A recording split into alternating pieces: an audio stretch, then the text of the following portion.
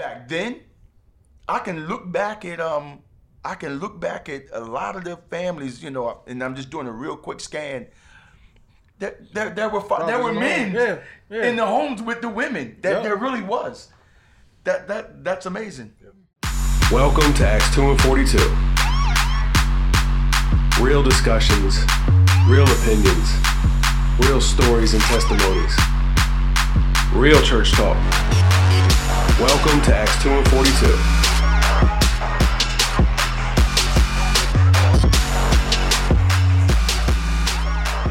All right, so welcome back to Acts 2 and 42, podcast, YouTube channel, wherever you're seeing us.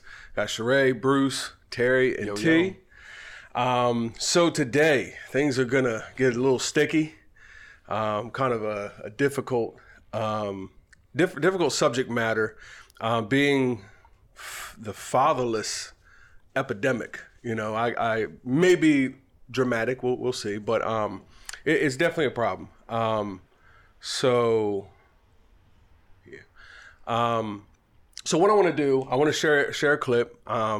Disclaimer: this is his name is Larry Elder. If you want to see the full interview, it's on the Dave Rubin show, the Rubin Report by Dave Rubin. And Larry Elder has a podcast as well, radio show, and he is a conservative politically. I don't know where he's at as a Christian, but it's not really a Christian angle. So the reason, I was watching this interview and I was hearing what he was saying, and this, in context, this quote or what he's getting ready to say is from his analyzing whether or not systematic racism still exists today. So this is the context of the conversation he's talking to Rubin about, and he got talking about what he believes is a problem, which is the number of fatherless homes. Fatherless, children as far as in the home, raising them. And the numbers are very high in the black community, very high. The numbers are high in the white community for what it should be, and where it was 50 years ago. So anyway, I want to share this, and then I think it's all relative to the church, because it's our community, it's our friends, it's our people, it's our everything. It's happening to me, it's happening to you, it's happening to him, her. And I think it pertains to God. If God is the one that gave, Adam, Eve, and Adam and Eve knew each other and they conceived, and you know what I mean? So he made family. Mm-hmm. He made the family unit, and he made it for the purpose that he made it for. So anyway, and I guess I'll come back to that, where I'm going with that thought, after we hear this. So I'm gonna play this for you guys, and then we can kind of talk about what your view is. Hopefully the audio works. Are for you.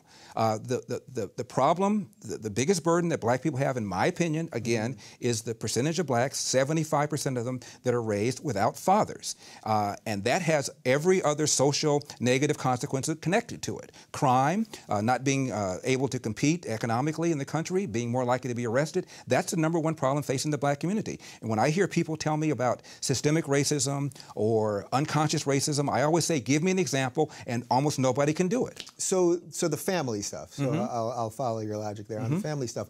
What can actually be done about that then? I mean, because that's a big reverse the welfare state. In 1890, 1900, you look at census reports. A black kid, believe it or not, was slightly more likely to be born to a nuclear intact family than a white kid. Even during slavery, a black kid was more likely to be born under a roof with his biological mother and biological father than today. What's happened is we launched this so-called war on poverty in the 60s, where literally Lyndon Johnson sent people knocking on doors. I lived in the 60s, and people knocked on doors apprising women of their availability to welfare, provided there was no man in the house. And we went from 25% of blacks being born outside of wedlock in 65 to 75% right now. And you look at how much money that we spent on welfare, and the lines are parallel. It was a neutron bomb dropped on this country, not just on the black community, but on people in general. At one time, only about 5% of whites were born outside of wedlock. Now 25% of whites are born outside of wedlock. I was in college in 1970, and there was a report called the Moynihan Report, The Negro Family, A Case for National Action. It's written by a liberal, by a man who became a Democratic senator from New York. And at the time, 25% of black kids were born outside of wedlock. He said, my God, this number is horrific. If we don't do something about it, it could get even higher. Well, fast forward, 25% of white kids are now born outside of wedlock. It is the number one problem in this country, and what we've done, in my opinion, is we've economically incentivized women to marry the government, and we've allowed men to abandon their financial and moral responsibility. And now we have this. So that was a mouthful. Yeah. So now I just want to say, going into it, I don't really want to focus on the slavery aspect, the systematic racism or not. I want to deal with the rise in fatherless homes and the incentivized rise in the government incentive, that today we know people, it's very, very common. We kind of talked about this, Terry, before you got here. And we kind of joked that it was like, you got to tell your boyfriend to get out before they come to inspection.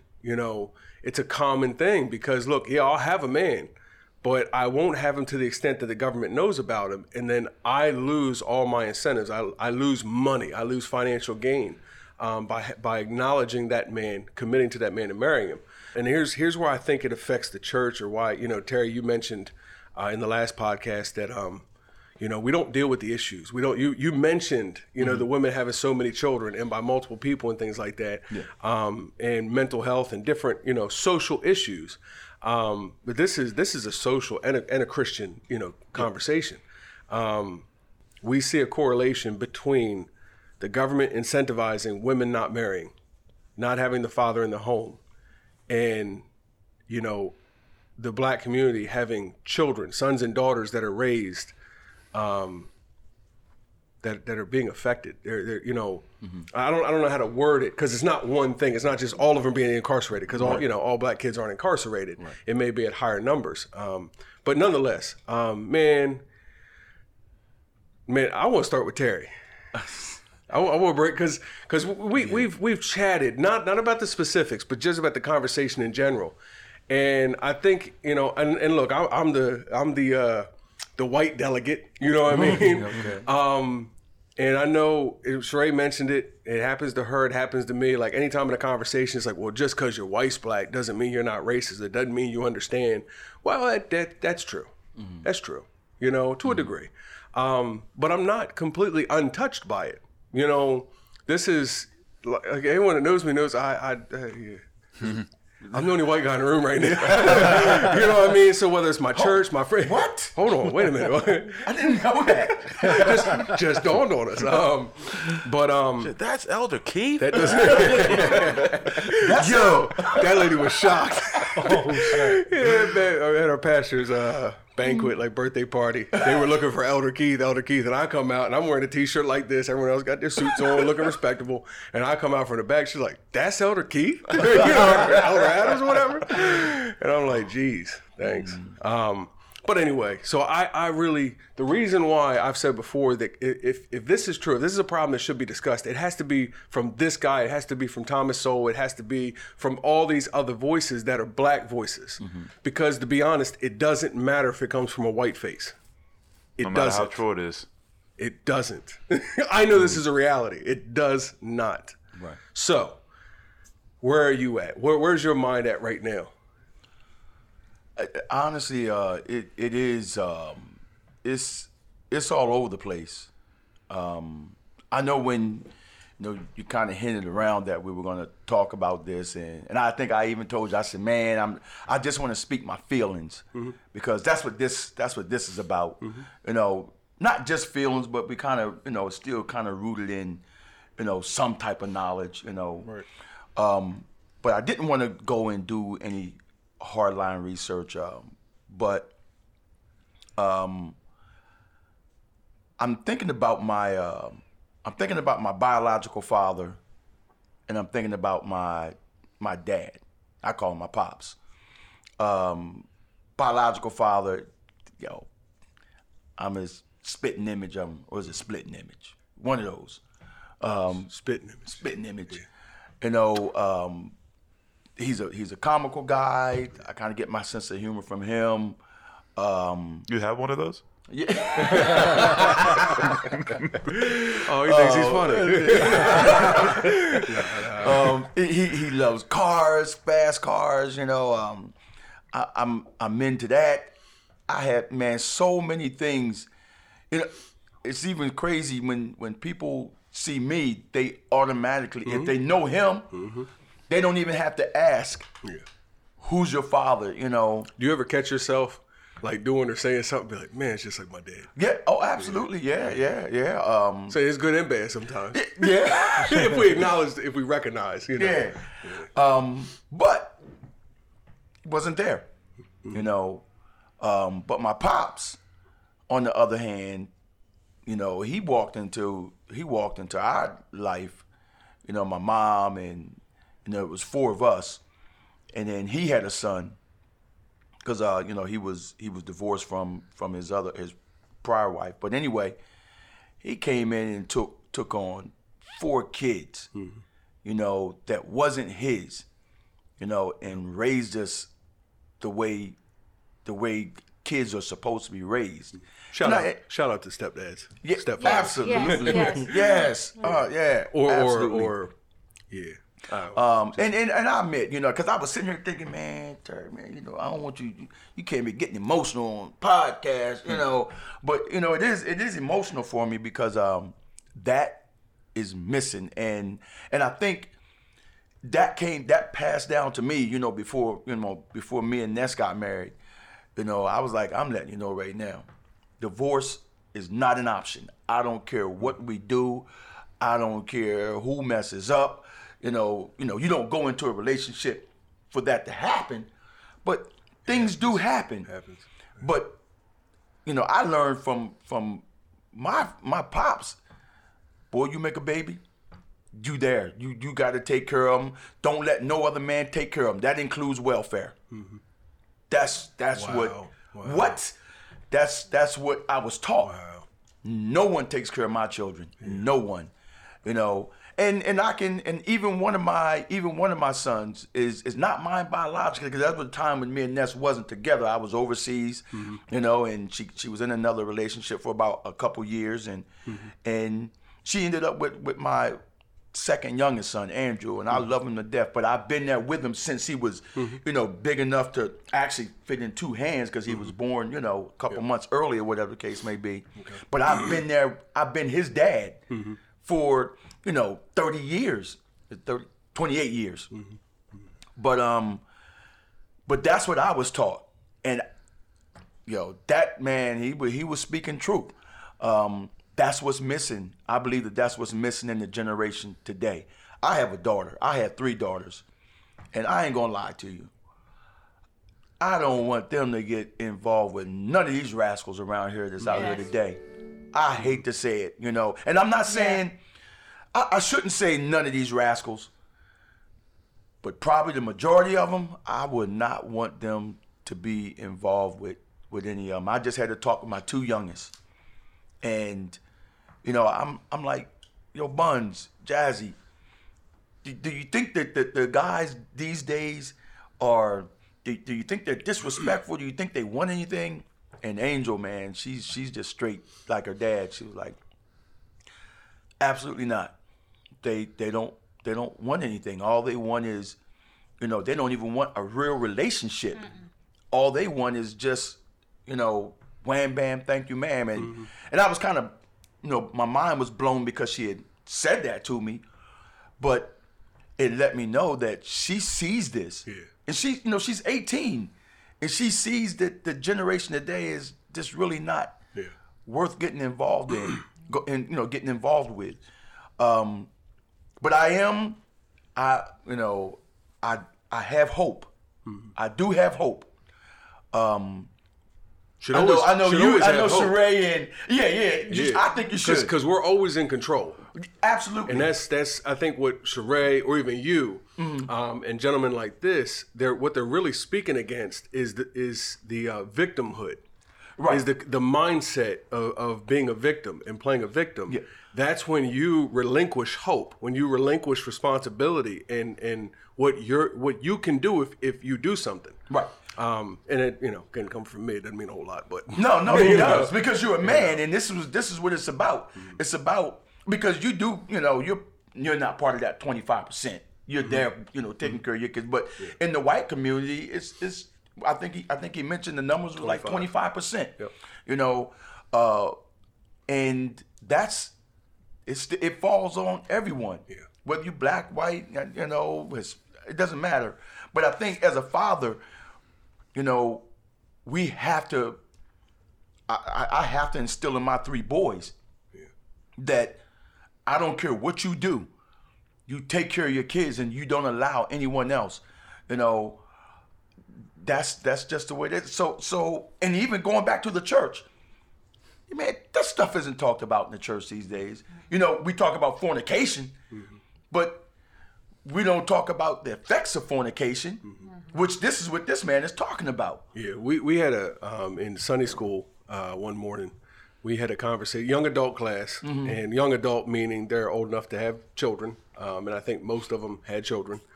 And so we were talking about like obeying God or something like that. And I'm like, you know, he's not just making up rules for no reason. Like even if we don't understand at the moment, everything that he's recommending you do, because he can't make you do it. Right. But everything that he's saying is good and do this, he's doing to protect you and your family. And I said, good example. How many people in here are married to their child's father? And you don't have to raise your hands, no judgment. And not one hand went up. And some had multiple children. Yeah. You know, and not one hand goes up. And I'm like, now, think about that child's life. Think about what you need as a mother. Do you think it'd be better if the father was a pillar in the home? Do you think if the father was there in the home helping raise the children, would that be better for you or your child? And it was a hands down yes. Yeah. You know, if we could have that, that'd be much better. So when he says not to fornicate, there's one good reason. Yeah. Because what you're doing is you're stepping in the arena, you know, of having a child that you're not guaranteed you'll have that unit. You're it's more probable you won't, because they say, you know, why buy the cow if you're getting milk free? Right. You know, that kind of thing, you know. Whereas if you commit, you know, in the biblical way first, if you commit and marry, like you said, and no matter what, man, we're together. Yeah. You know, it doesn't matter what happens, you know. If you do that, you have a far better chance of having those circumstances. Now, one of you could leave, and that's not necessarily right, but nonetheless, you start off with a more firmer ground. Yeah. Now, and I just want to add this also. It was the conversation that me, Jazzy, and Angel was having. It because it did get funny, and this is what Jazzy says. She's like, shoot. He can act dumb if he want to, but I'm going upside his head.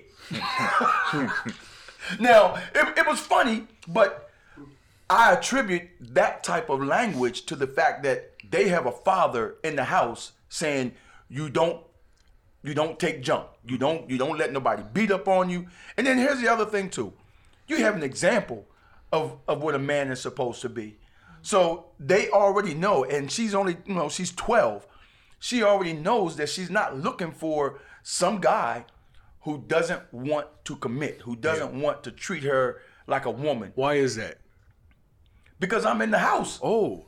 Oh. You see them like I'm being funny. You know, I'm being funny about it. You know what I mean? But my next question, I was actually going to ask Bruce to kind of, you know, get him to weigh in or chime in. But my next question was going to be, does the fatherless home, do you think that affects morality? Does that teach the kids, or does that somehow influence the children to be less moral human beings? Oh man, how much time we got? It's getting hot in here. Oh yeah, I'm about to undo. Man, listen, man, you already know my situation.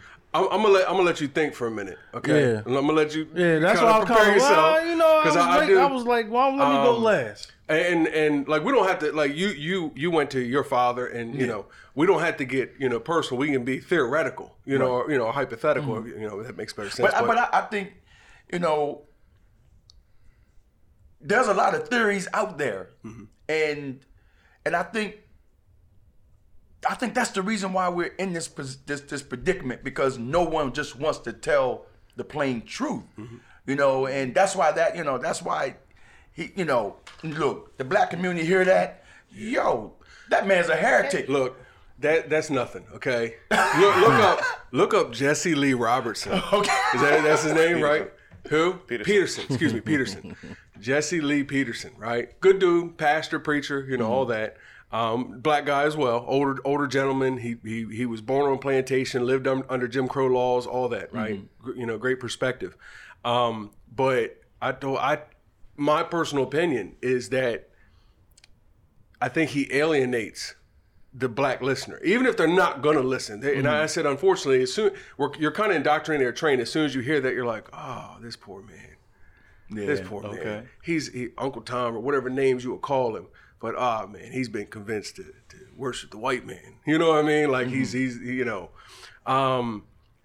but he makes a statement that the reason he's coming from a spirit. He's putting together a spiritual perspective with the secular, welfare state government, and all that. But he makes a statement that the reason that that the black community is suffering today is because of immorality, because the black community is immoral.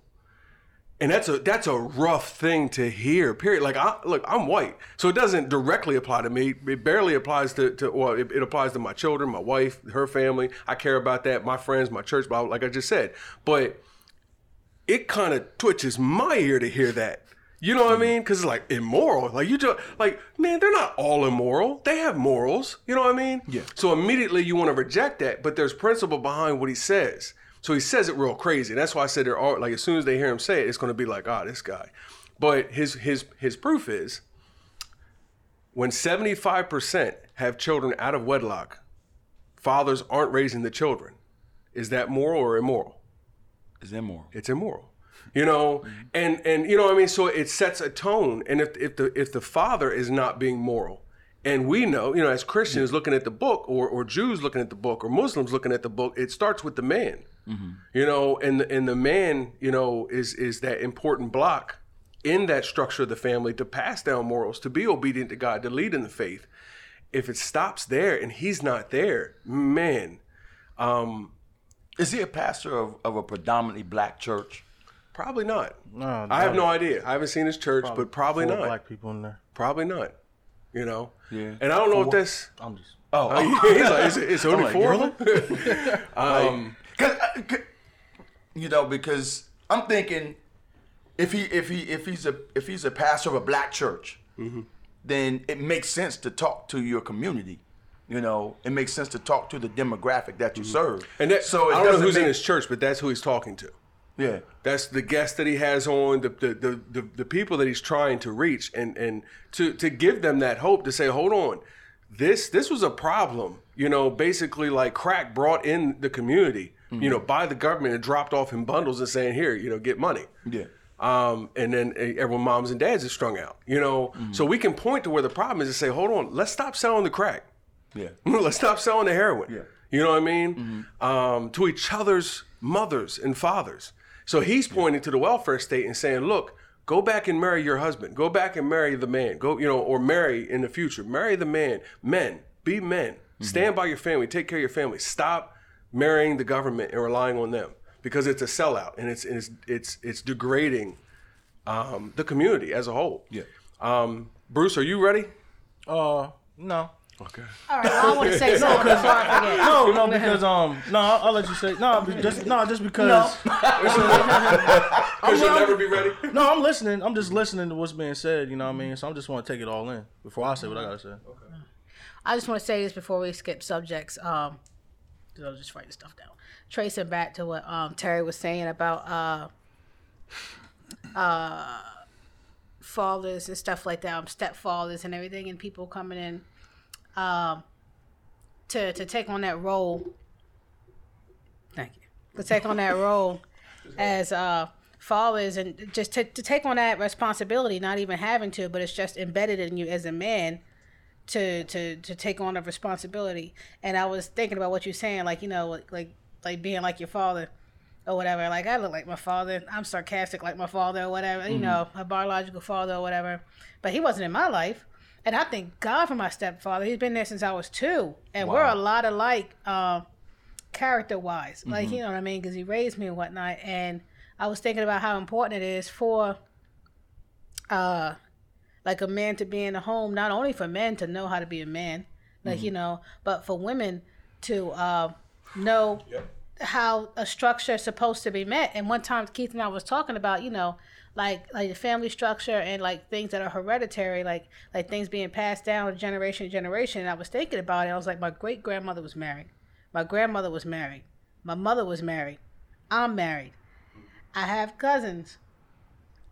We came from the same tree, but somewhere along the line, the branches got broke off. And I'm just like, and your mom's not married, you're not married. Chances are your kids ain't gonna be married either. Like, I'm just saying, like, not to like throw shade or nothing like that, but that change happened in that same generation. It did. That's the odd part. It did. And that's the crazy thing. That's crazy. It happened after what he's saying, the welfare state. 4 out of 5 sisters didn't get married.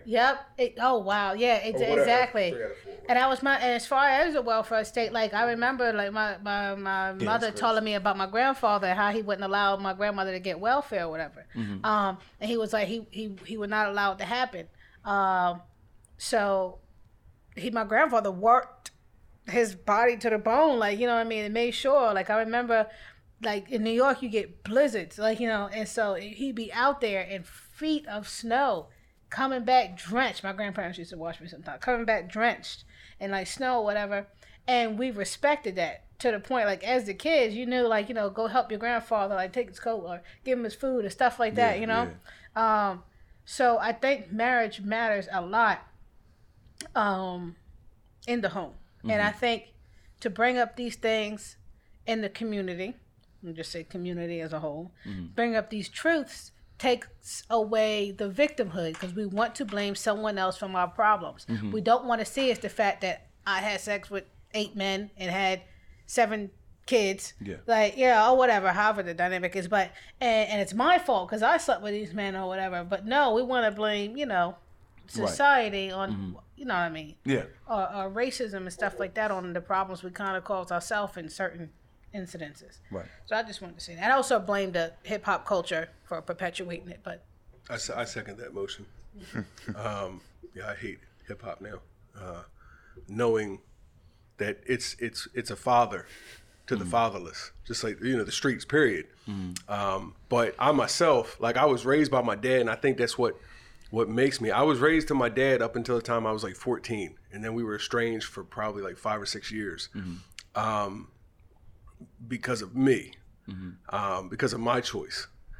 And so I think I'm like a complex guy, because I was raised by my dad, so some things was there, like it's ingrained in me from being a child. It's what I was taught. It's who I am. But there's a point where when I got to be 14 and the connection with my father went away, I went all the way away. I went from, being a Boy Scout to cooking crack, bagging coke. You know what I mean? Like, man. And we joked in the marijuana podcast, how much we smoked and how much, pounds or whatever we would go through periodically. I can say this hands down, that would have never happened. I'm glad it happened in my life. I'm glad it was an experience I had, because it's what got me here today. And it's the reason why I have witnessed deliverance in those areas. So I don't regret it, but I know that it would never have happened had my mother and father separated and the connection with my dad been lost. And it's never, I tell my mom that, but it's never a shot against my mom. And I think a lot of this, I think the moms have like an immediate, like, it's off-putting or offensive, as if they couldn't have done good enough for you. All right, the man left, but I think I did a pretty good job, and then to my mom, again, I'm not part of the Black community, she's not, but, so we're not in that statistic or that home. But even to mine, it's like, no, I'm not discounting anything you did or attempted to do, to be there for me in whatever aspect you had to. But we can't deny that there was a component missing. There was a component missing, and there was a structure missing, and something that he was the backbone of. And that was taken away, and I went awry. Like, I went wild. And I think it really is all relevant, because if we look at how the family structure, how the family unit is structured, husband, wife, children. Then I like to always go down to the dog, cat, goldfish.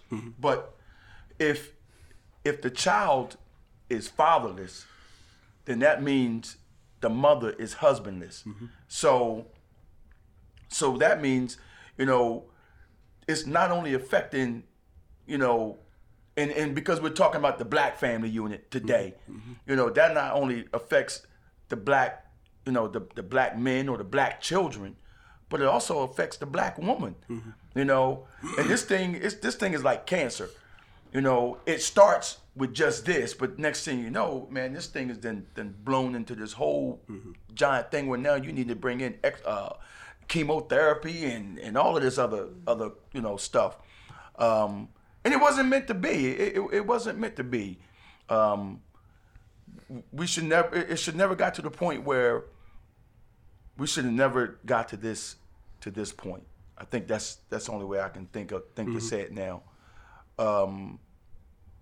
I don't know. I think something needs to be done. I don't know. I don't know what it is. How can we, let me start with this.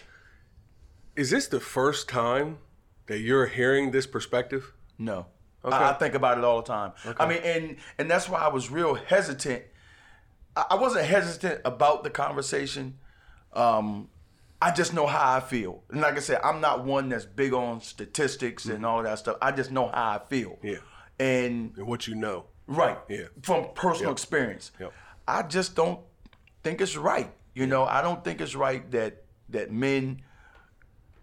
I have 6 beautiful children. They're all by the same woman, which is my wife. And I just don't think it's this is just me. I don't think it's right that you should just go out and haphazardly, make babies. And that's not even coming from a Christian standpoint. I wasn't saved. When my pops was, boy, don't ever let no man take. Yeah. This is coming from a man who is a professed atheist. Doesn't want to hear about your God. Anything to do with Jesus Christ. Yeah. This is what this man is saying. That's what he taught me. And so. And that's an issue too, is sometimes what we call the world and what we condemn and say we can't be a part of is sometimes more moral than the church is. I mean, and our pastor deals with it, man. Sisters, I don't know if it's timing, but sisters have to go to the bathroom or something, but they get up and walk out. But it'd be the same ones that have 4 or 5 baby dads. Yeah. And he's like, I mean, I'm not trying to defend another man. He can defend himself. But even as I'm listening, I'm like, well, he's not. He's really not, he gets sometimes, but he's not trying to hurt nobody's feelings.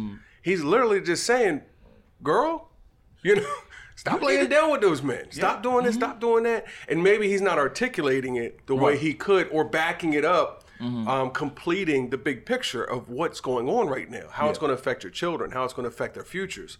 But man, when you deal with it though, and maybe like we talked about the last podcast, maybe we've gone about it the wrong way. Because the reason why I ask, is it the first time? Because a lot of people, they hear so much of the other rhetoric, the other talking points, that a lot of these guys have big issues with, Sharpton and Jesse Jackson and all these pillars and leaders that never once mention this.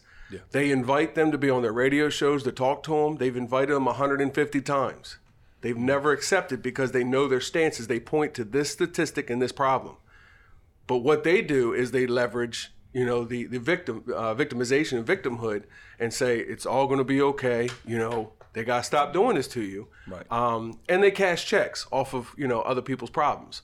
And that's the problem. I'm speaking from what I've heard from them. That's the problem they have with them. And me personally, I'm not here to say, what's wrong with the community? What are y'all really doing?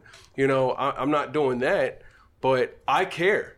Yeah. I care because it's my family, it's my friends, my church, like I said. But if it is a problem that needs to be addressed, how do we go about it so that my friends, some of which I hope to sit down at this table, don't end up in this cycle, don't end up with this problem, don't have kids incarcerated, because they didn't have a good man in their life, or whatever the case may be. I want to help prevent any problem that can be. So the question I ask now is, if we're not hearing this, how can we change? If no one is saying this, it's not on the television. They do reports. Reuters does a study and it's leaked real quietly because no one wants to talk about the outcome of that study because it doesn't favor the narrative. And it's like being buried. It's being hidden from people. Yeah. And then, so how do you reach your sister in Christ?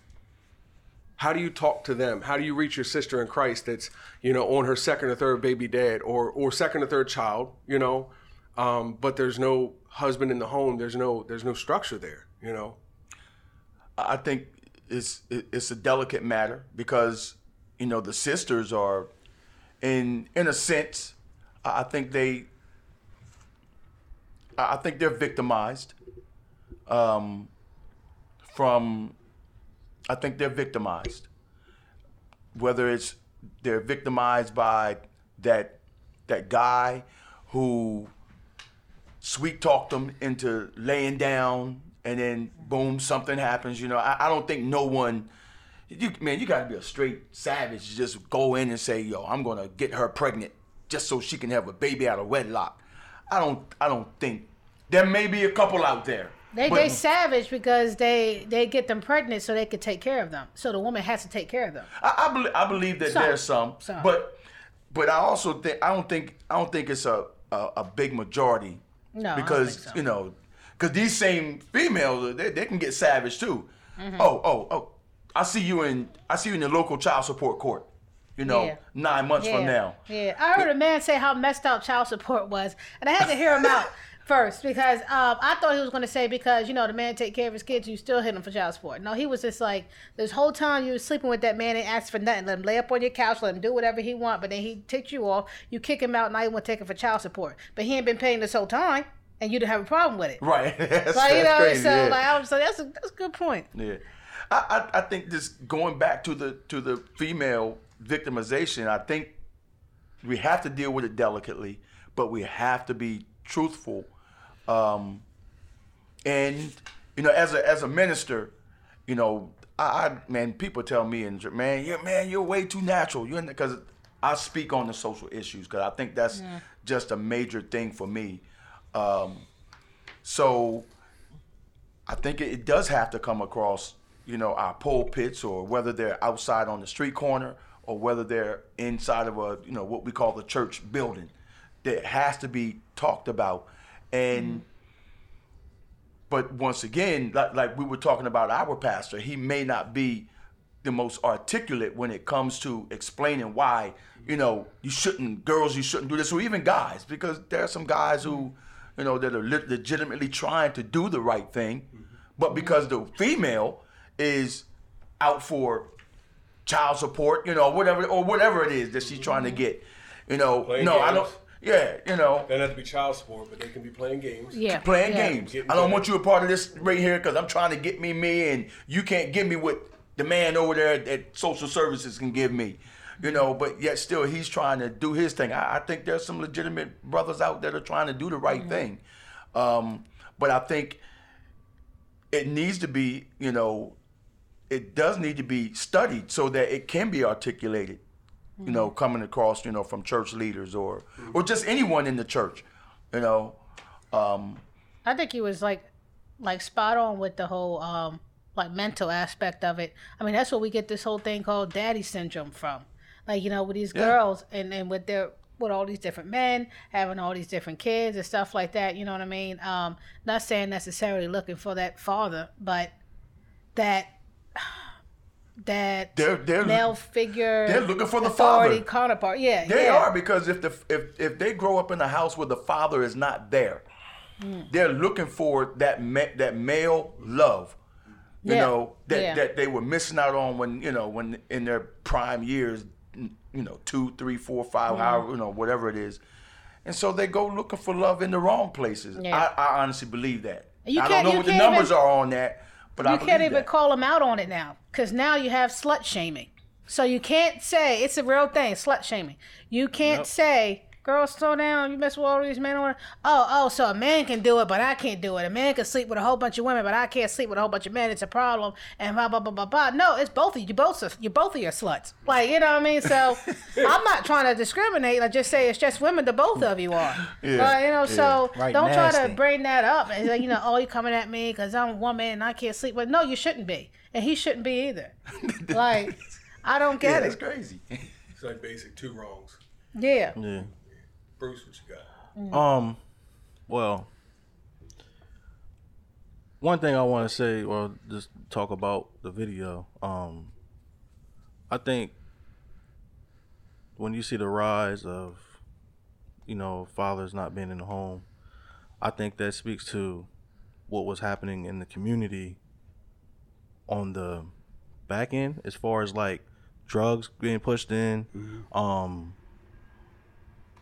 jobs being taken out, a lot of that stuff, I can't remember exactly the year, but it was a point in time when you had full flourishing black communities with businesses, banks, owned, and those things were destroyed.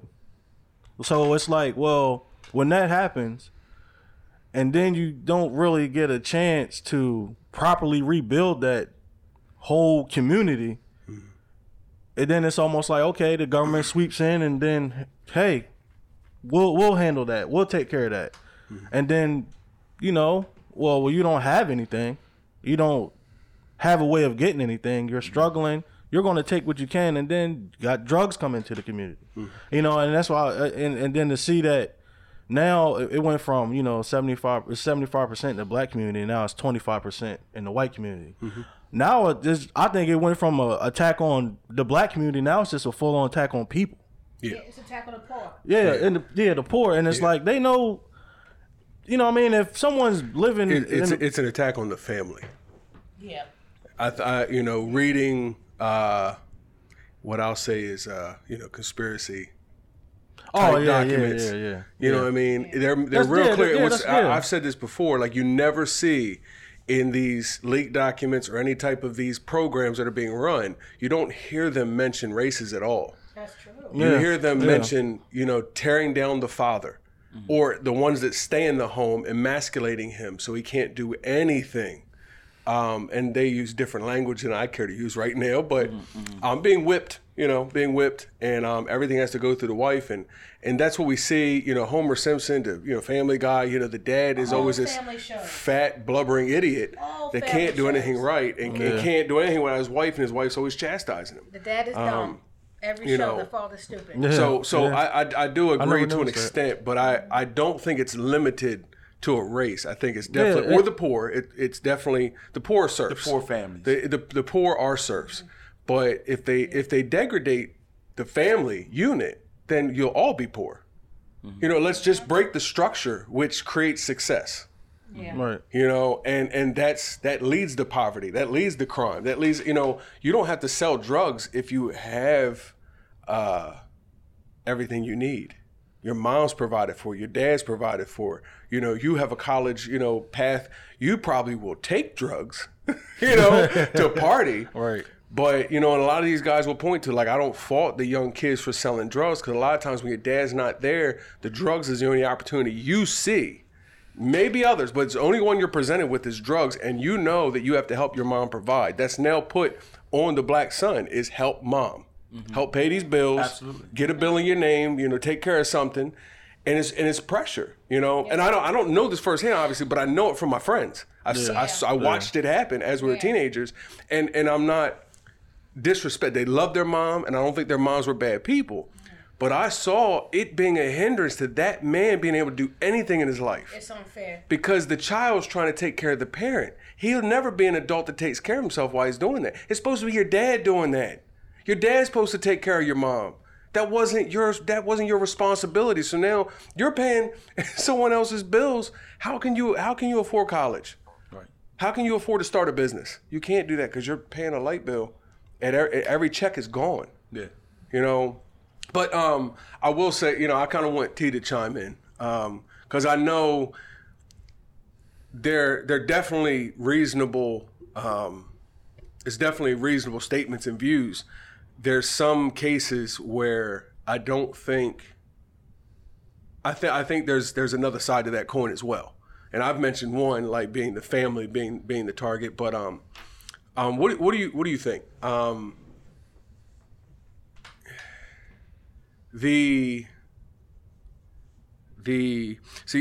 Jesse Lee Peterson, yeah, he actually speaks about that time when, you know, and he just did too. Larry Elder just did, talking about there was a time where it was more probable, far more probable that you'd be born into, you know, whatever he referred to it as, but the family, the normal family. Well, I won't say normal. People get offended when you call something normal.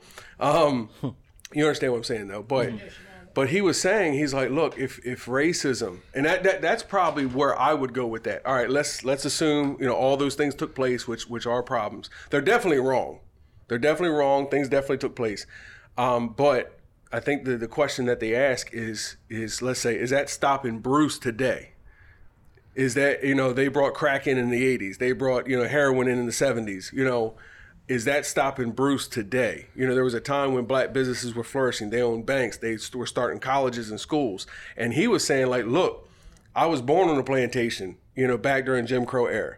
And we owned property. We had families. We were more successful then, even in our oppression with racism all around us. Yeah. You know, and now a lot of that, the laws have been removed. You know, the civil rights have been changed. You know, for great strides have been made. I know it would be argued that it's altogether gone, and I don't think anyone suggests that there's no such thing as racism. And that's and I want to point that out. That's the first thing people hear is, what do you mean there's not racism? There'll always be racism. Yeah. There's racism, there's tribalism, all types. Yeah. Cowboys versus Eagles. You know, people from Maryland, people from Delaware. You know what I mean? It's just MOT, Milford, you know, Lake Forest. We find every reason to separate ourselves. But nonetheless, they would argue that if we did better under those circumstances, then even if those things happen in the community, how are those things stopping you today? Well, like, or let me say, making our children immoral, making our children commit going to crime and things like that. My grandparents raised me, so I seen the traditional household structure, and not only did they raise me, they raised my other cousins, you know. And my grandfather, you know, he took on a lot of responsibility because, you know, they married, you know, my grandmother had kids, he had kids, and they married, and, you know, he took all that on.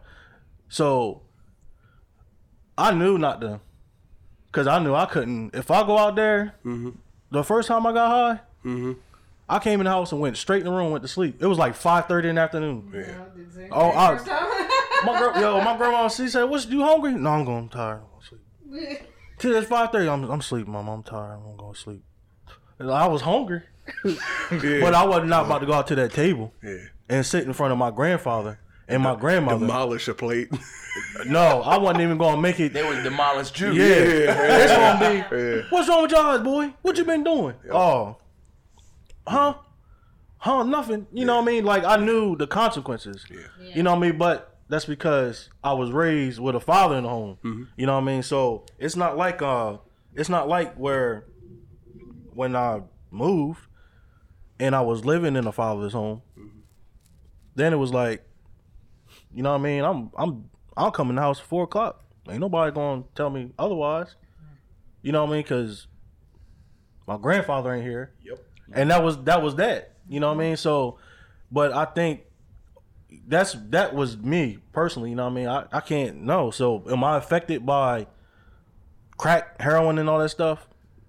Not personally. You know what I mean? I'm not, because I didn't involve myself in that because I didn't have to, and I knew also not to. You know what I mean? But then too, it's like when you got people. I seen. You know what I mean? I'll never forget it. I was with my cousin one day, and we was in Dover somewhere, one of the neighborhoods, and it was an older guy out there, and it was a kid. I was probably like 11, and he was probably like 12 years old, and I'll never forget it. And that's kind of the reason why I stayed away from that, because this dude, he said, "Man, you see this boy right here? He out here selling crack.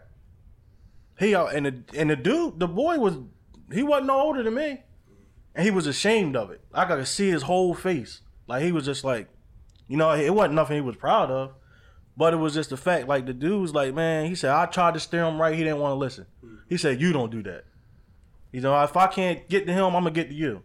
You know, it was like one of those deals, and that was almost like the village, you know what I mean? Yeah. But you don't have that now, because now it's like the people that that were probably his age that should be protecting you or propagating you. Putting you on. Yeah, putting you on. I'm gonna put you on, young boy. I'm gonna put you on. You know, instead of being like, nah, man, don't do that. Yeah. So now, if that did happen, but would the kids today listen? Would it even impact them like it impacted you at the time? I think it would. Yeah. I think if it came from, you know what I mean, somebody that they see around. Yeah. You know what I mean, that they know. Because I know older generations always speak poorly of the new generation, of the younger generation. And I know, and I think it's you're not a part of it. You know what I mean? And no, you're the adult a little bit. So, but I do see the younger generation is not caring. Like even the conversation with like hip hop. Not respecting the OGs and not respecting, the ones that came before. And, but nonetheless, there's always a disconnect between one generation to another. So do we say the whole generation is bad and don't want to hear it? Mm-mm. Are they really that deaf to any type of, adult figure? I don't think they deaf. It's just no one's speaking to them who can speak to them. Right. That's what I was going to say. Yeah. It has to be the right person. Yeah. Right. Because if we know that it's the ones that should be protecting them, right. I'm a use T. I'm going to, we all know T. We know T used to be out there on the, I'm old school. Used to be out there on the cut, but now look where he's at now. Right. So, but he's still within that same generation, who's. He's still at that age where there are other ones his age who is promoting them to do this, but now they see T, who they know for a fact used to do this, but now T's like, nah, young buck, no. I'm letting you know right now, ain't nothing, you don't want to do that. And it has to be more than just one time T see him, but then it's got to stay on him. You got to become his father. That's what's missing. Yeah, that's what's missing. It came full circle. Yeah. You got that's crazy. And so T, I'm just using T as an example. Mm-hmm. T got to stay on him. Somebody like me, they look at me as just yo old school. That's what they're gonna say. Mm-hmm. I know you mean good, but you don't know what it's like out here. You don't know what it's like out here. I need new sneaks. I'm like, yo. I got kids who need new sneaks, but they're not going to hear it from me. But they'll hear from somebody who's from that somebody element. Who can connect with them. Yeah, from that element. But I think that, the sad thing is, the ones who can connect with them, and I think that's what this whole fatherless thing is at. They didn't have no fathers, and so now what can they do? And I would have to say that that's where it lies. I don't know. I don't know what else to say besides that. T-Side, where you at? I'm everywhere right now. As far as the children or the younger generation needing someone who's been there, while I think in theory that's correct, I really don't see it. Because I am the guy that was in the streets. They know I sold everything. They see me out there fighting. They see I had a rep. They see, me on the block rapping, and they know I was out there with them. They knew I was the guy that all the younger ones looked up to. Mm-hmm. And even today, I'll see some of them, and they'll talk about who I was and how much they looked up to me. And one even calls me a legend. But when I tell you that as this legend that you say I am, that path you're going down that I was already on is not a good one for you. And I can say this repeatedly, and it doesn't matter to them. One, because you have more voices saying that's the right path. Mm-hmm. The rap culture, which actually came in with the degradation of the family as part of it. 1970s, I believe, when it started. But you have the welfare state, you have the rap culture, which all aided and pushing, these young men further down in the wrong direction. So for me as a voice, even though they know I was there, they're hearing it more from the guys who are benefiting from it, and that's the direction they're taking. as far as the effect on fathers not being in the home, it's a rough topic because it makes me hold myself accountable, even for my own failures as a father. Right. And having 2 children that, though I'm active in their lives, I'm not in the home. Mm-hmm. You see, so there's still hardships that I've put on my children from not being in the home with my children. And I didn't have a father. My dad wasn't there. So all I knew was to sleep with girls. Mm-hmm. I was told this is what you do. This is how you become a man, and this is what a man does, man. He gets his thing off, and if you don't do that, then you're not a man. And I had to learn. And now that's the girls have followed suit. Yeah. And that's what they're looking for in the features of a man, is a guy that has multiple women. Yeah. Or at least the capacity. They may want you to be loyal at the moment, but if you aren't pulling them and you're not known for that, they're not attracted. I'm not making this up. This is what I'm getting, from elsewhere. You know what I mean? So I got a question for you. You said you were told that this is what a man does. He gets girls XYZ. You were told that from your mother or from just the culture itself? My mother didn't have anyone really consistent, and the dude that she was with was a lame. So he taught you that? No. From what I seen, I didn't see a good man coming from him, or I didn't see her with any good men. But the community is what told me. Like, I grew up out BH. Yeah. You find out real soon that if you ain't getting none, then you're really a nobody. If you're not getting any from the girls, if you're not on the block, if you're not with the fellas, then you're not with the fellas. So this definitely has to be a generational thing, because 102 Brightway, I was there from 4th grade to a year after high school. So, 9 years, 10 years, somewhere around there. And that wasn't. We all walked around there lying. We knew we was lying. Nobody getting nothing. That happens today too. Okay. All right. But we all were lying, But I will be honest with you. Back then, I can look back at a lot of the families, and I'm just doing a real quick scan.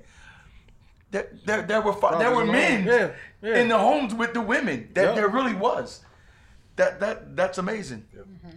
It's crazy. Yeah, and this is out BA. Some all of this stuff is happening in the projects, or public housing or whatever you want to call it.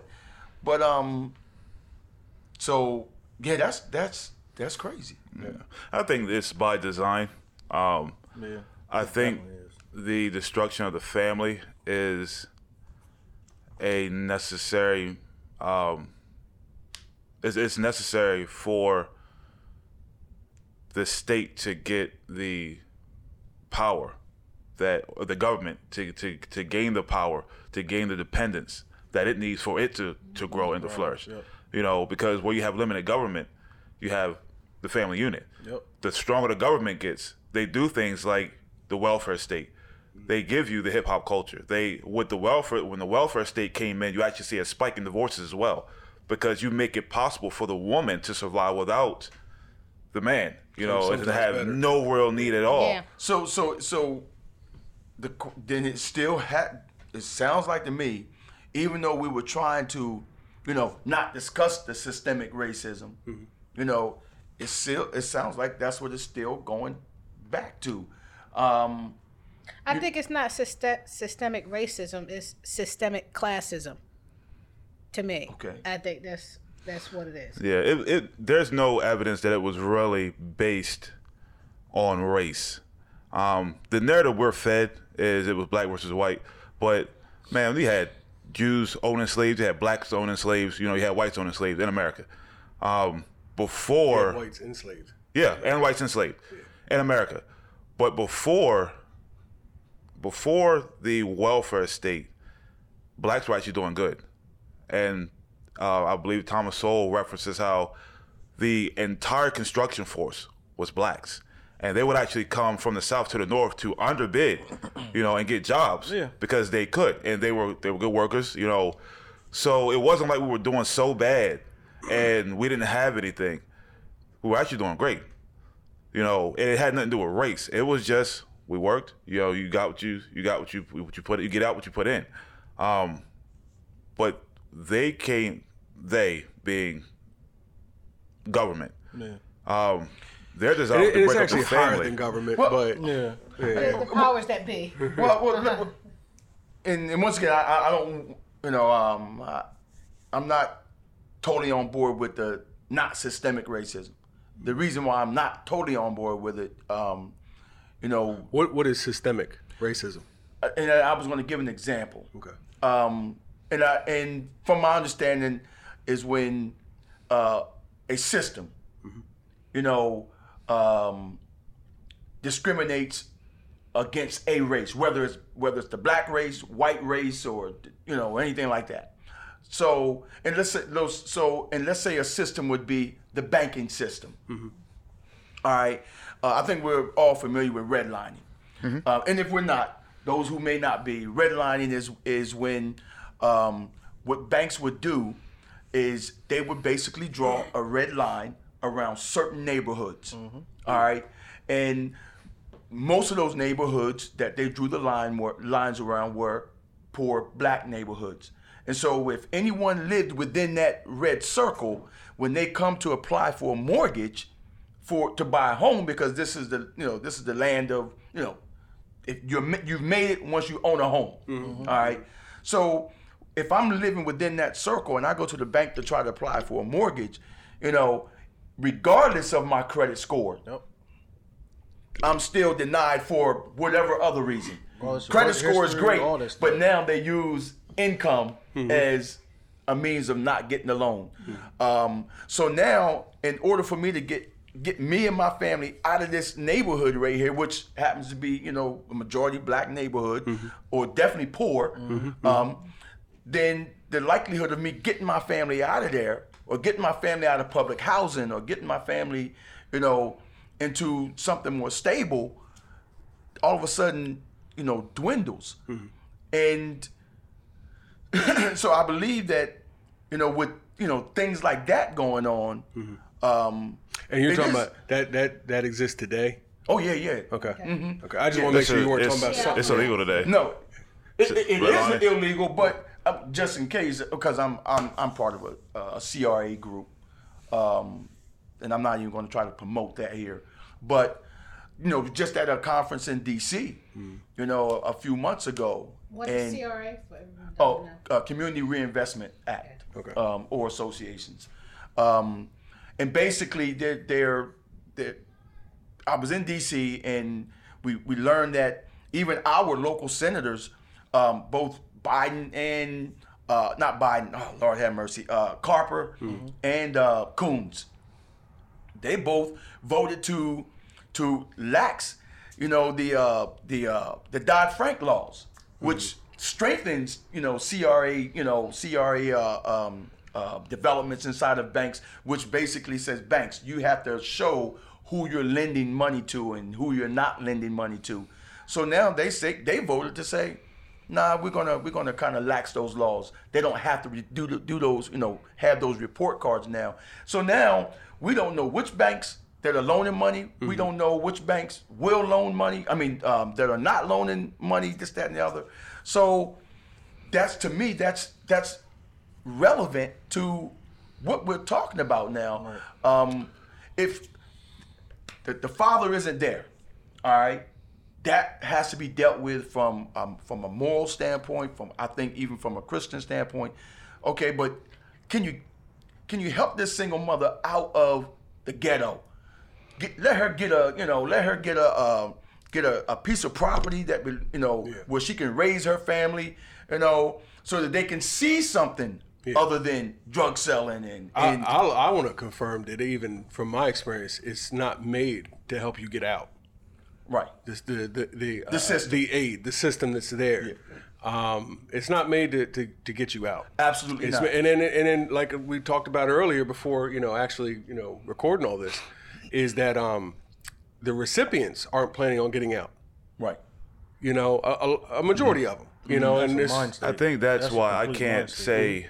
I think what is done, especially with redlining, as an example, is we look at a part of it and connect it, associate it with racism, but I don't see it as proof of systematic racism, only because we as a people, I'll just use the black community, we created the stigma around us. We've not supported, but we fulfilled the statistic of black people, you know, of being ratchet, of not wanting to get out of the system, you know. So where we see redlining, for example, where we see that take place is after the blacks had proven themselves to be pretty much like animals. You know, that's just, I know it sounds crazy, but when we start acting, I couldn't say that. That would be crazy. When we start acting like, when you act like the people that they see you as, you can't tag that as racism because you fulfilled the narrative, and now they judge you according to what you have, to the prevailing perspective on this group of people. You know, if this happened when blacks when they owned things, you know, and they were still redlining you, even though you had the family, you know, you were doing good, you owned land and all that, and they still wouldn't give you anything, then it's like, okay, see, that seems like racism.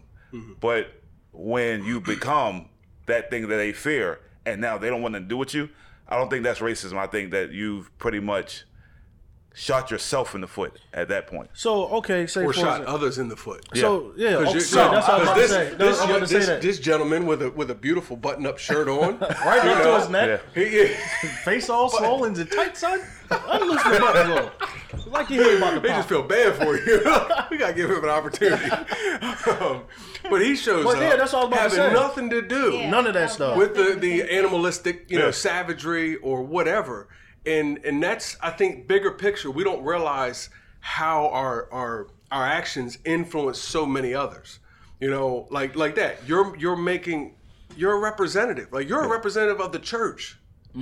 That's that guy's a representative of his community, Mm-hmm. not just the black community, but people that live at Brightway. Yeah. So when someone from Brightway comes who wants to only be there for a minute, comes to get a loan. A hand up, not a hand out. Yeah, right. Comes to get a loan. Credit scores, man, it's up there right with anyone else that's from Shawnee Acres or whatever, you know, regular community, not regular, you know what I mean, just residential area. Yeah.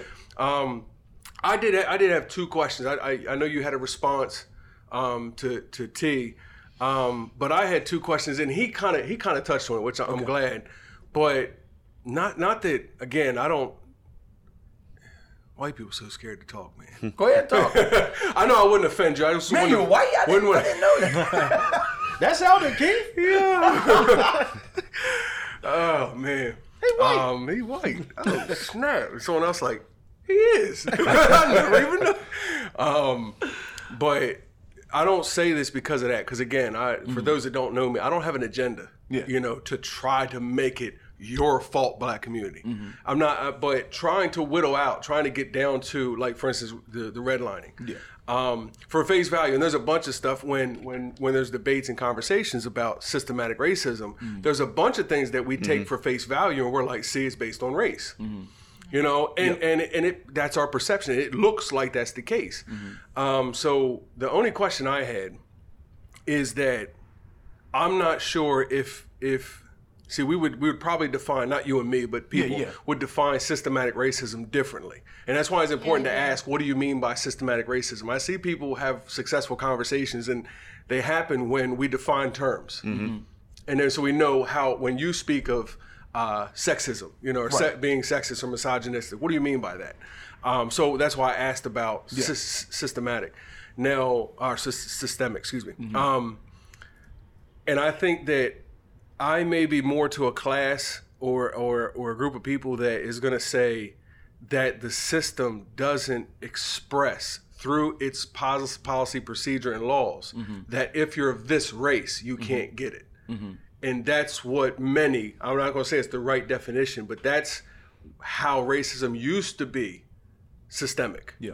Because it was expressly stated, you can't eat here, you can't drink here, you can't bank here, you can't, and that's where they're saying that system is not tolerated anymore, that there's laws against it. There's laws against discrimination when it's discrimination.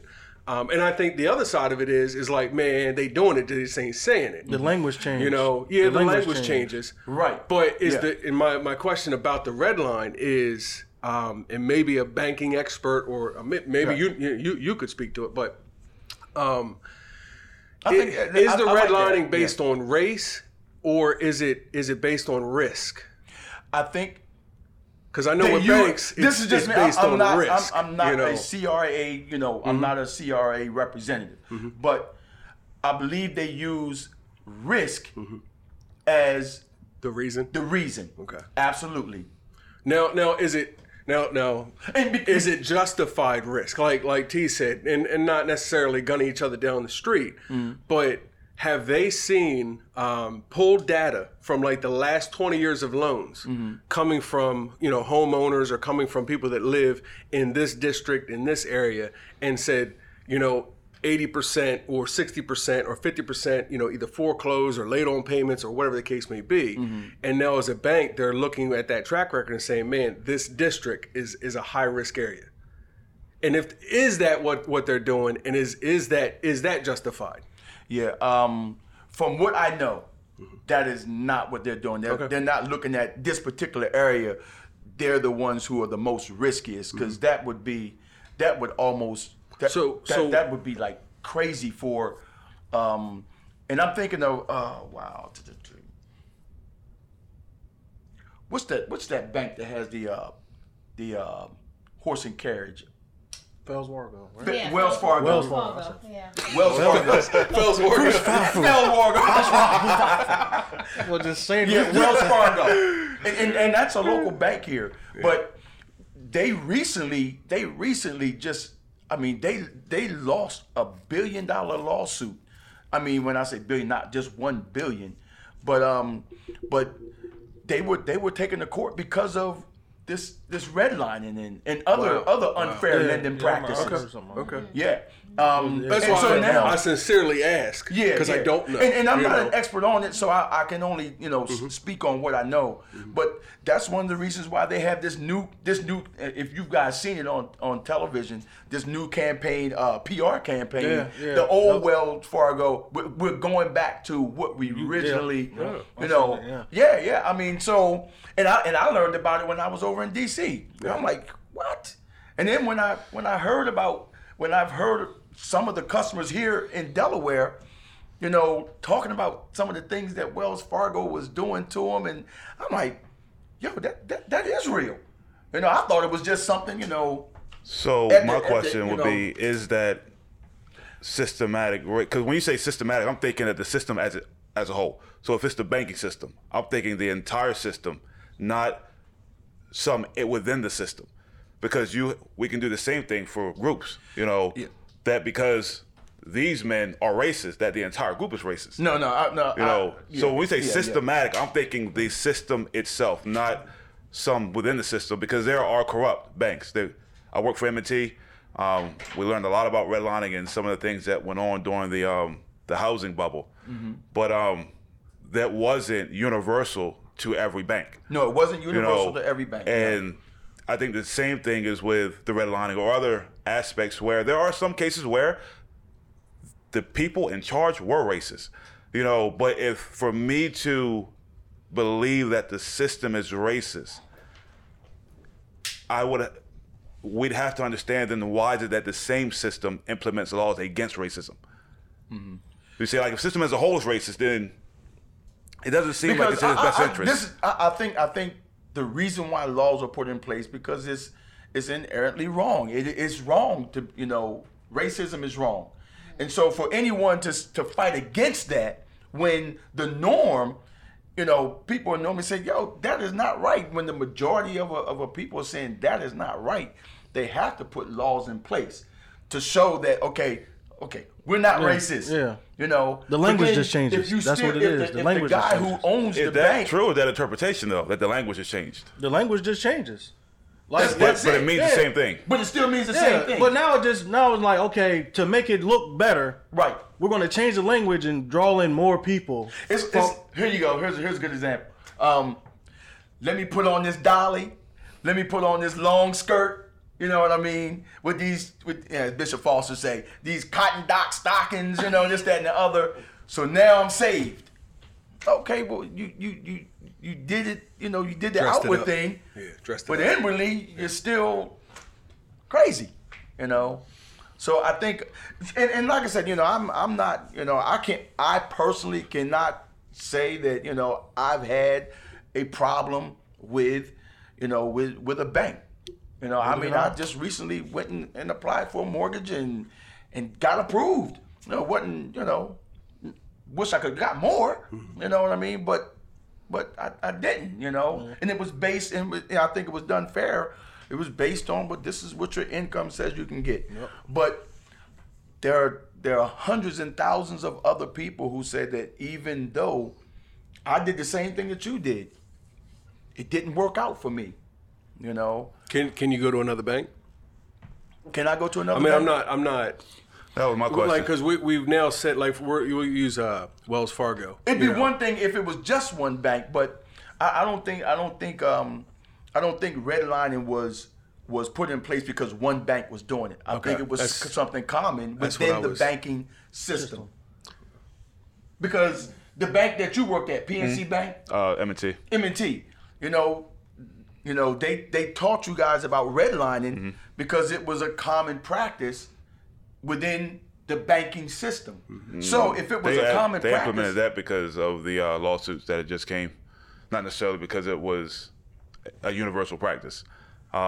Just like with the housing bubble and informing you about how they were giving, which is crazy because if we use redlining to justify systematic racism in the banks, then what was the housing bubble where they were just giving money?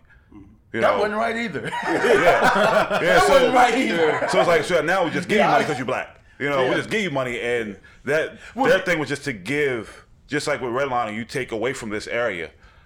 You stay away from this area. Yeah. With the bubble, they were just giving, knowing that cats could not sustain, you know, what they were being given. They couldn't pay it back. That was just pure greed, you know. They knew they were going to default, but they get to cash out on the front end. Because them guys don't care about they only care about one color. Green. And that's green. Yeah. That's always been my question. If something is, you know, even if it's done by racists, if they can make money off you, they will. That's what slavery's about. It wasn't black, race, black, red, anything. It was whoever can we get to make money off of. How do we run our business? How do we run our houses, our farms, and, you know, build our towns and whatever, on nothing? And it still happens today. I just shared on someone else's post that there's over 35 million known slaves in the world today, and no one is talking about them. No one cares about them. You know, it's a great narrative for, you know, how much oppression and injustice. But if we care that much about oppression and injustice, how come we're not, you know, lobbying Congress and protesting out front of Washington, you know, about the slavery that still exists? So I want to agitate a little bit. You know, ask an agitating, you know, question or whatever.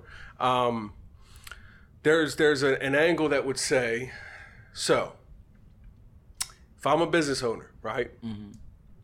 I start the Keith Adams Bank. Okay. I ain't got too much to loan y'all, by the way. I'm taking all applicants, but I ain't got much to get. You know. Yeah. We're just starting off, you know. But I've got my bank, right? And my bank, you know, runs. How does the bank make money? Loaning at interest. Yeah, loaning at interest. Mostly, or I charge you extreme amounts for a checking account and make a little extra. But anyway, so if I look at Bruce and I'm like, nah, you can't get no money here. Why can't I do that? You if can. It's my money in my bank. If your bank is privatized, you can. Aren't all banks? Then he should be able to do that. Yeah. It's like any private business has the right to. I'm not saying it's right, but I think the world, you know, our country, but, you know, I think sometimes we look at things wrong and we think someone should stop them from not wanting to hire a gay man or not wanting to hire someone that looks like this or does that. And if it's their business, we all are, well, not we all, but a couple of us here, are self-employed, have our own businesses. And I don't want no one else telling me I had to hire someone and let's say it was a gay guy and they know I'm a Christian who says, I think homosexuality is wrong. I don't have no problem with gay people. And he could be a dope, videographer. Yeah, whatever, whatever he's being hired for. But either I can't pay him or I don't have, I don't have the work to keep, whatever it may be. But I'm now exposed to someone telling me who I should hire in my business or who I should, give certain prices to in my business or payment plans or whatever the case may be, or I'm discriminating, I'm biased. I'm like, it's my freaking business. Yeah. I have to make the best decisions I have to. And ultimately, everyone hates capitalism and hates the big CEOs getting the big checks and the chairman's getting the big money. But you didn't start no business. You didn't build nothing from the ground up. Right. You didn't expose yourself to liability and debt and employ 1,000 other people to do so. Mm-hmm. I think they have a right to make a little more. But guess what? I'm a guy that has worked for myself. Mm-hmm. So yeah, I think that if I'm the one that exposes myself to all the liability, if I'm the one that takes my hard cash, and which most of the time a lot of people don't, but they use somebody's money. But nonetheless, if I'm the bank, if I'm the business owner, if I'm Walmart, if I'm whoever, and I'm Sam Walton and I start a business, and I'm like, you know what? Just how he came in dressed, and you call it hip hop culture, I call it lazy no good. Mm-hmm. Because you came in with your pants sagging, mm-hmm. Clothes don't fit you, you got a rough cut beard, you know what I mean? It's not all trimmed looking pretty. And I look at that like, that's not a good worker. Mm-hmm. Man don't respect himself. You know what I mean? And I'm not saying it's right. I'm just saying at what point. You have the right. At what though line? It may not be right. You still have the right.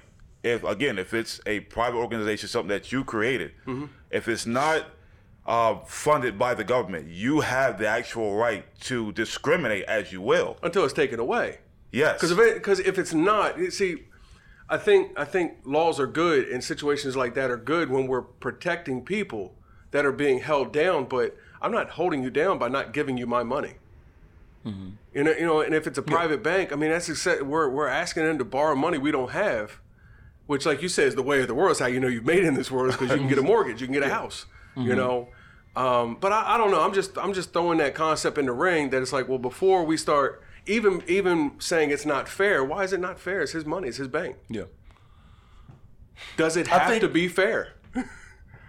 I think it should be fair. If it's theirs, that's cool. That's fine. It ain't gotta be fair. I won't agree with it, but mm-hmm. it's yours.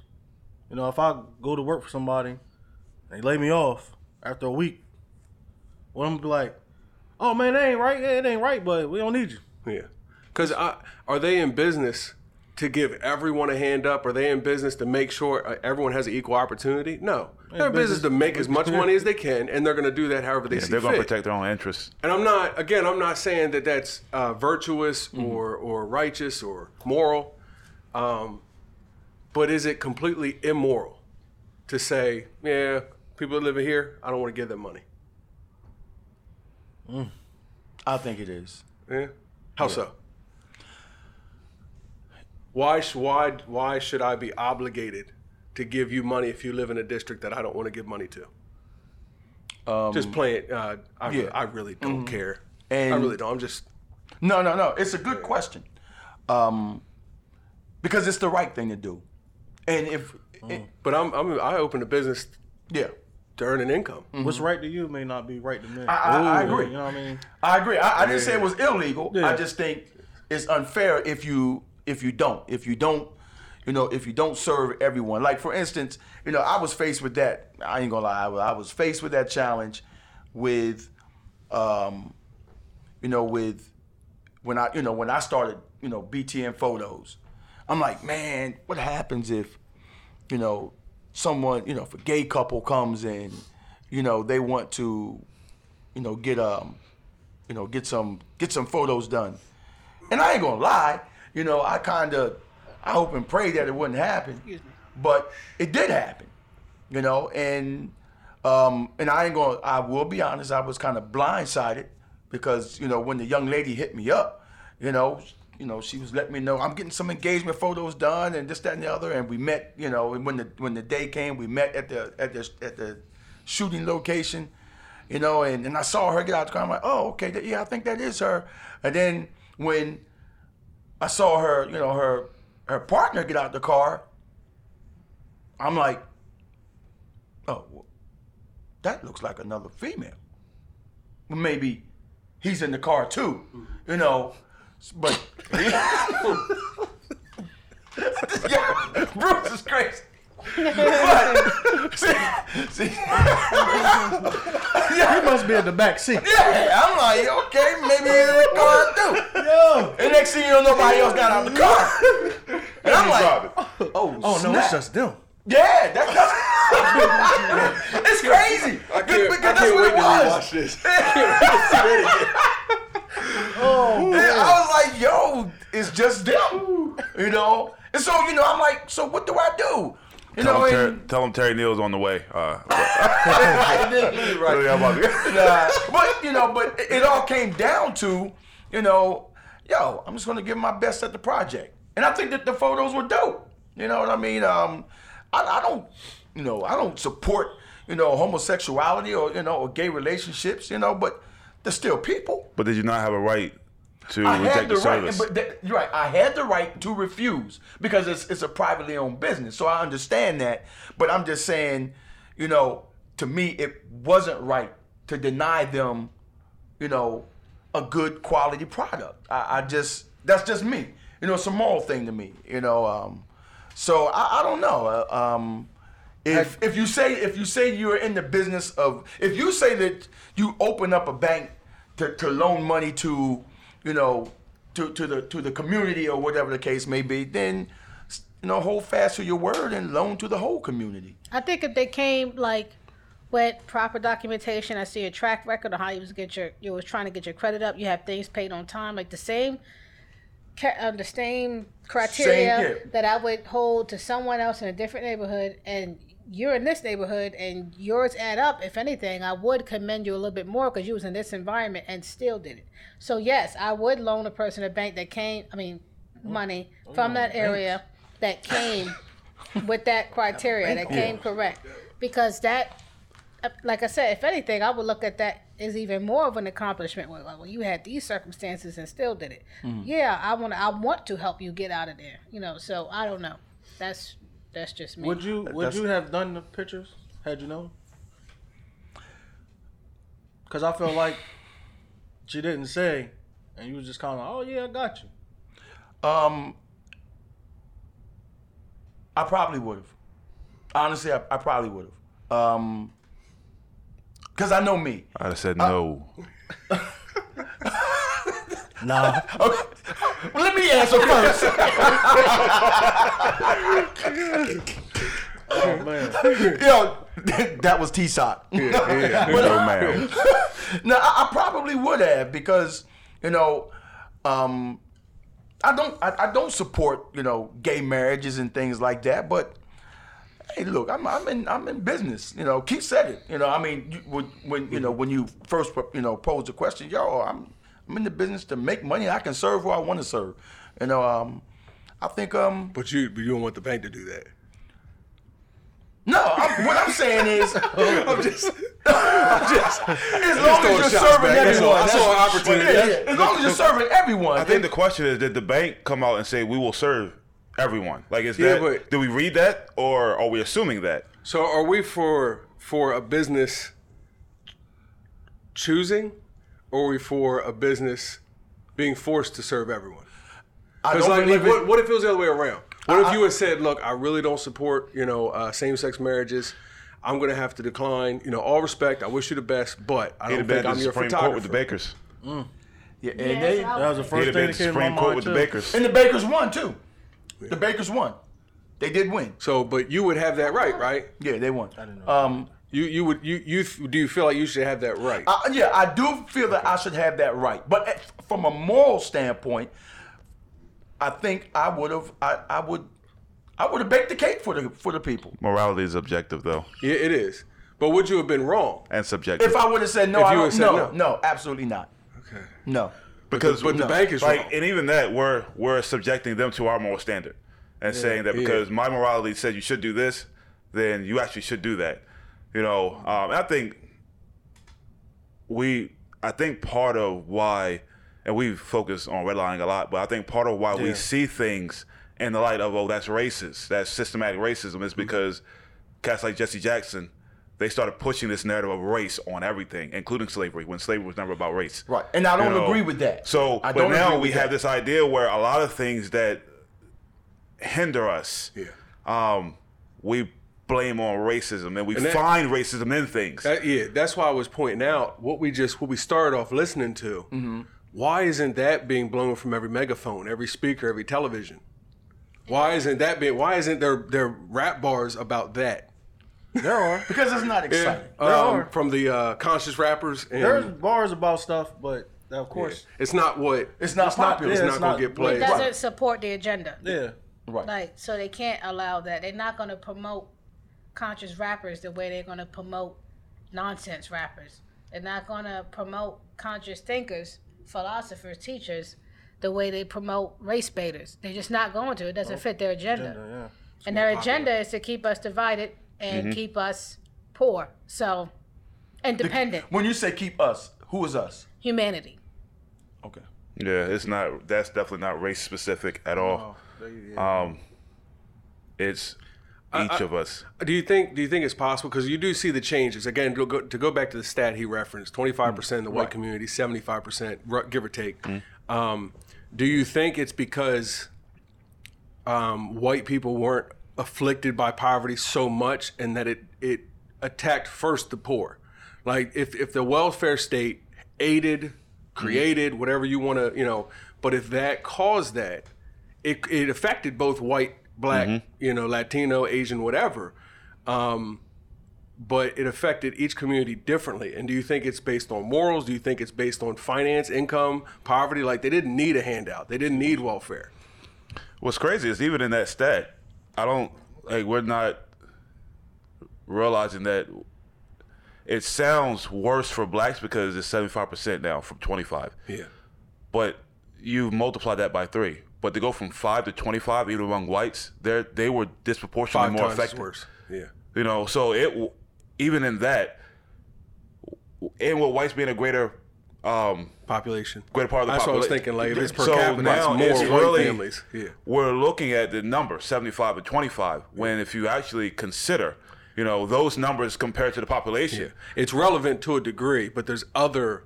You have to consider it in the big picture as well with those other factors. So even that. It takes away the racist or perception of it, because it wasn't just about blacks. Yeah, they were affected because you having a need for the help made you more susceptible to reach out, for the help. But when it's a matter of degrading the family or separating the family unit, it wasn't just about doing it to the blacks. So to wrap up, because we went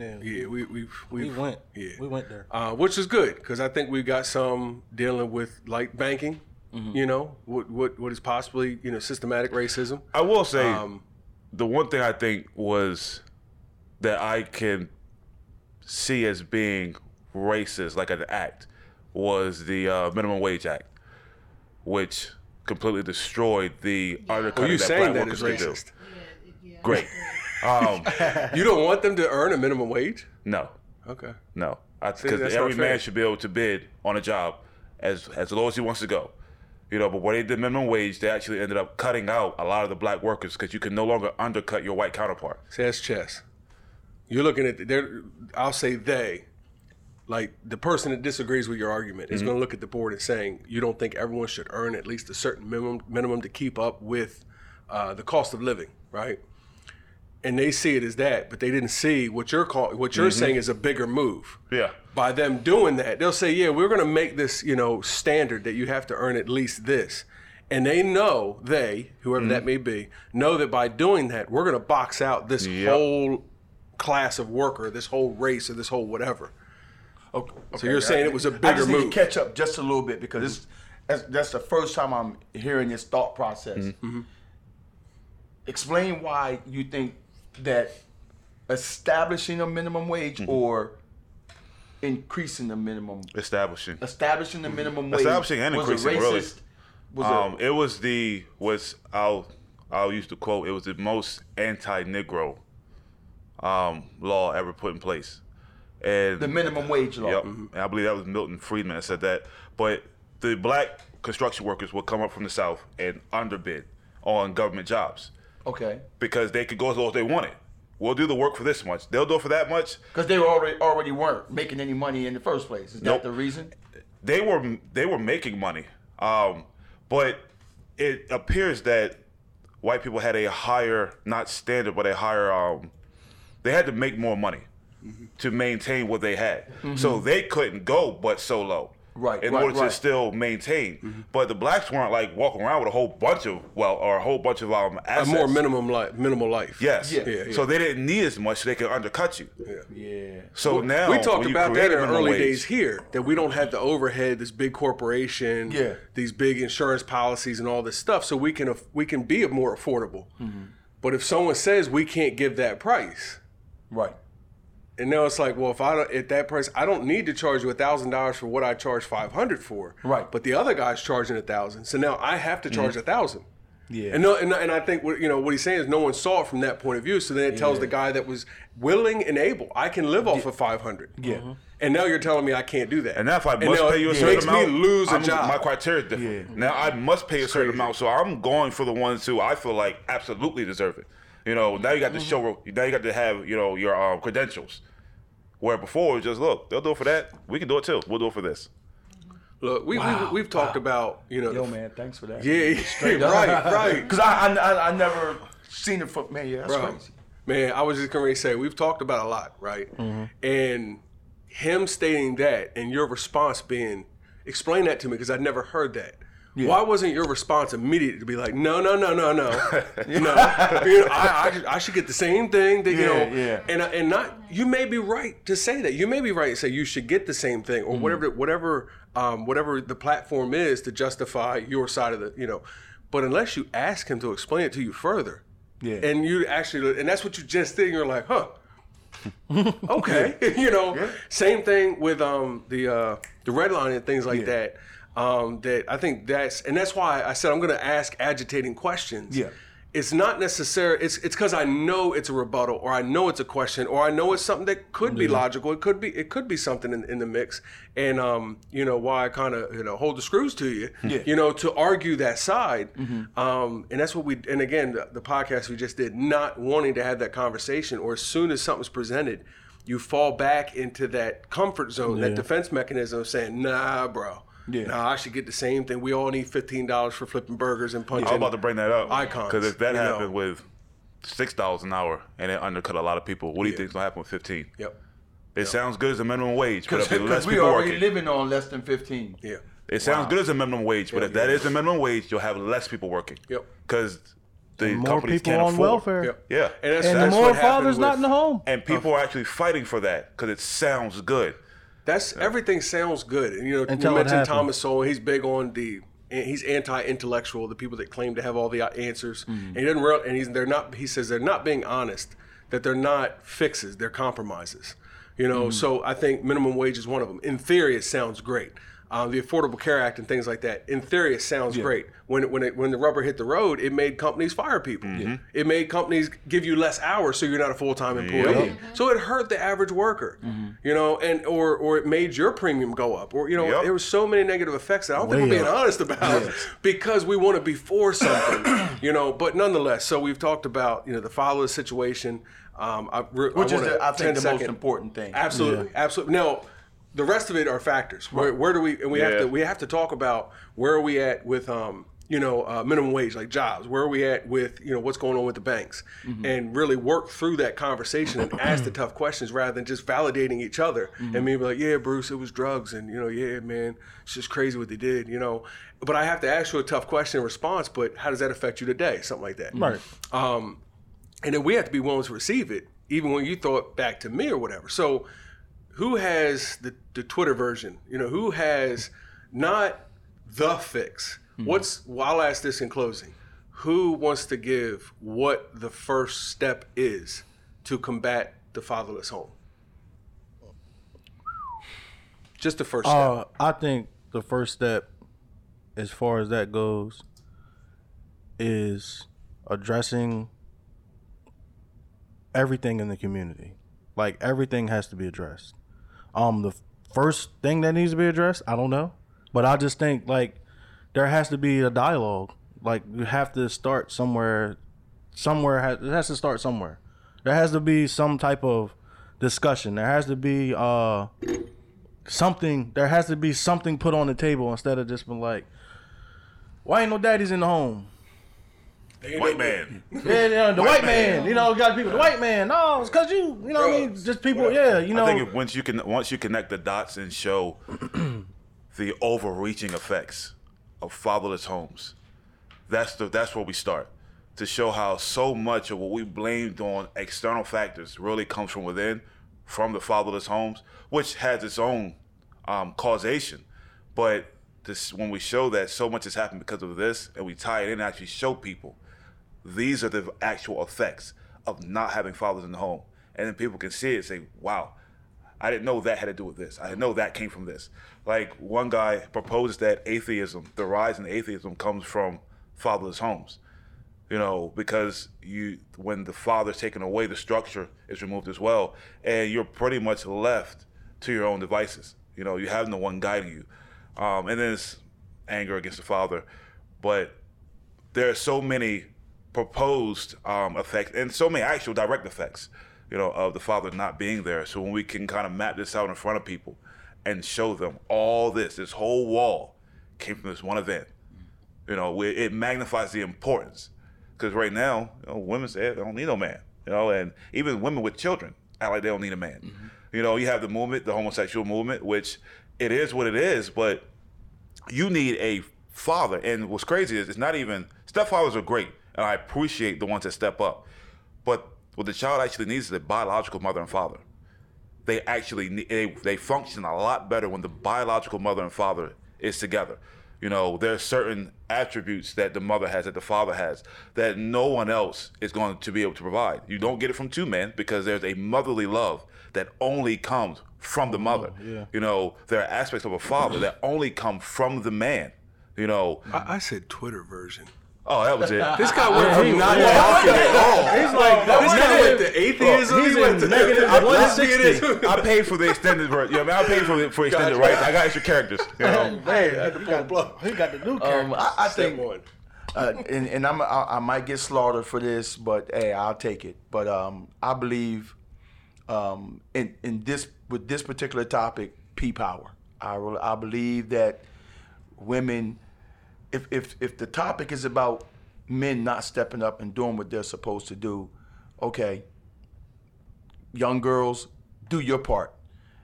Close them up. You know, if they aren't willing to put a ring on it, as you know, as Beyonce says, or whoever made that song. She made them independent too. Yeah, she made them independent too. Okay, well, I'm just talking about that part. That part. But you know, because that's what I teach my daughters. You know, no sex before marriage. You know, and I'm not saying that my daughters are perfect, but at least you know, me and my wife, we're teaching them that. That's a start.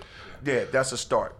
Lock it up, because truth be told, if you do end up getting with a guy who's going to make your child fatherless, then 9 times out of 10, she's going to have to bear all of the burden. She's going to have to be there she's going to have to take care of the child care. She's going to have to be there for all the sports games. She's going to have to be there for, you know, all of the proms. She's going to have to be there for all of that stuff. And not saying that you know, that all dads are, I'm talking about the fatherless side of it. Then I say, young girls, don't do it until you're married. That's you mean like married, not hopeful to be married, or no, I'm talking about marriage, like the promise of marriage. Because what happens is we say it, you know, and I think a lot of girls, I'm giving the benefit of the doubt. I think a lot of girls want to sustain, you know, or abstain until they're married, but cats are slick talkers. I agree. And talking straight out your pants. You know, and with the promises of marriage, and even with the actions that make it look so promising. And then afterwards, yeah, we're pretty much done here. Yeah. You know, so actually be married. You know, be engaged. Be married. Yeah. Not just engaged. But we also have to reinforce the values of marriage because the system is totally anti-marriage. I agree. I agree. I've heard someone, I can't remember who said it, but say, one, don't have kids until you're over 20. Then I heard and he said, don't have kids until you're married. And I agree with those two things. Based on like maturity level for one, and just holding out, like. But I also think that if you take away, and I can't believe I'm saying this, but if you take away the assistance, then they're kind of forced to do responsibility. Something. Yeah, you know. Now, I'm not saying, I think people should eat. I think people should have access to health care because, I mean, if you're poor, you should be able to go to the hospital. Like, so I'm actually for Medicaid. Take away TANF. I'm not, that's what it is. I'm for you eating. What is that? I'm for you getting help medically. TANF is money. Something. Oh Lord, for needy families. Yeah. Yeah, So, most women get it when they're pregnant, and they're taking the father up for child support. Most times, when TANF gets involved, they're getting the father for child support. That's when they actually get a check that you can take to the bank and get cash for. You know, it's not the same as food stamps. Someone got to pay that back Medicaid. though. Yeah, so they'll and they get that from the father. Yep. They get that from the father through child support, arrears, and things like that. So I think that should be done away with. Like, you know what I mean? I don't think we should be assisting financially. So I think if you take that away, it forces responsibility. It's a risk too, because sometimes TANF helps with child care bills. You know, because then again, there's purchase of care. Man, the system is purchase of care. Okay, but like you said, the TANF. No, like. I don't know. No, technical assistance for needy families. If we got back to the village raising the child, we would need all that. I agree. Yeah.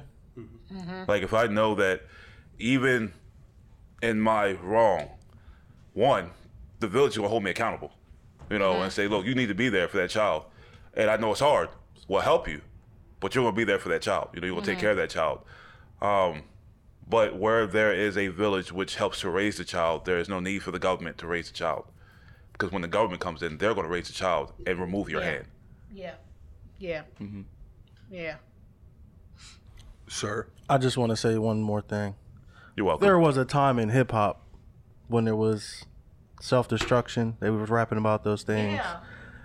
Yeah. That I still believe that exists, but you know there's an agenda, so it's gone now, underground. Yeah, and now that you've already influenced the listener, so the listener only responds to certain things, more so. Yeah. You know, which Well, boy, man, I have to. You know, if you watch this, if you listen to it, and definitely for the participants, I definitely have to thank everyone. Difficult, serious. So far, it's the most serious thing we've discussed. Yeah. Because I mean, it deals with your children. You know, it deals with how you was raised. You know, so to the listener, there was some difficult moments. There's probably still some things you're dealing with, but. You know, you'll be able to either email, comment via, YouTube, or if you're listening on the podcast, you can have the website. You can message if you want to talk to someone specifically about a point. I'll give you these gentlemen's address so you can go to their houses. That's a lie. That's a lie. Brother Terry 66 at yahoo.com. That's the only address I got. Well, see, now you gave them that, and then they're gonna find everything else. Delete. Yeah. But seriously though, if you want to be a part of the conversation, reach out. If you're local, you want to be here, or if you're not local and want to do something via Skype or Google, willing to hear. Willing to talk, willing to hear. as long as we're all trying to get to the same place, I think that's definitely cool. So thanks to all the listeners, viewers, participants. Acts 2:42. That's it. That's it.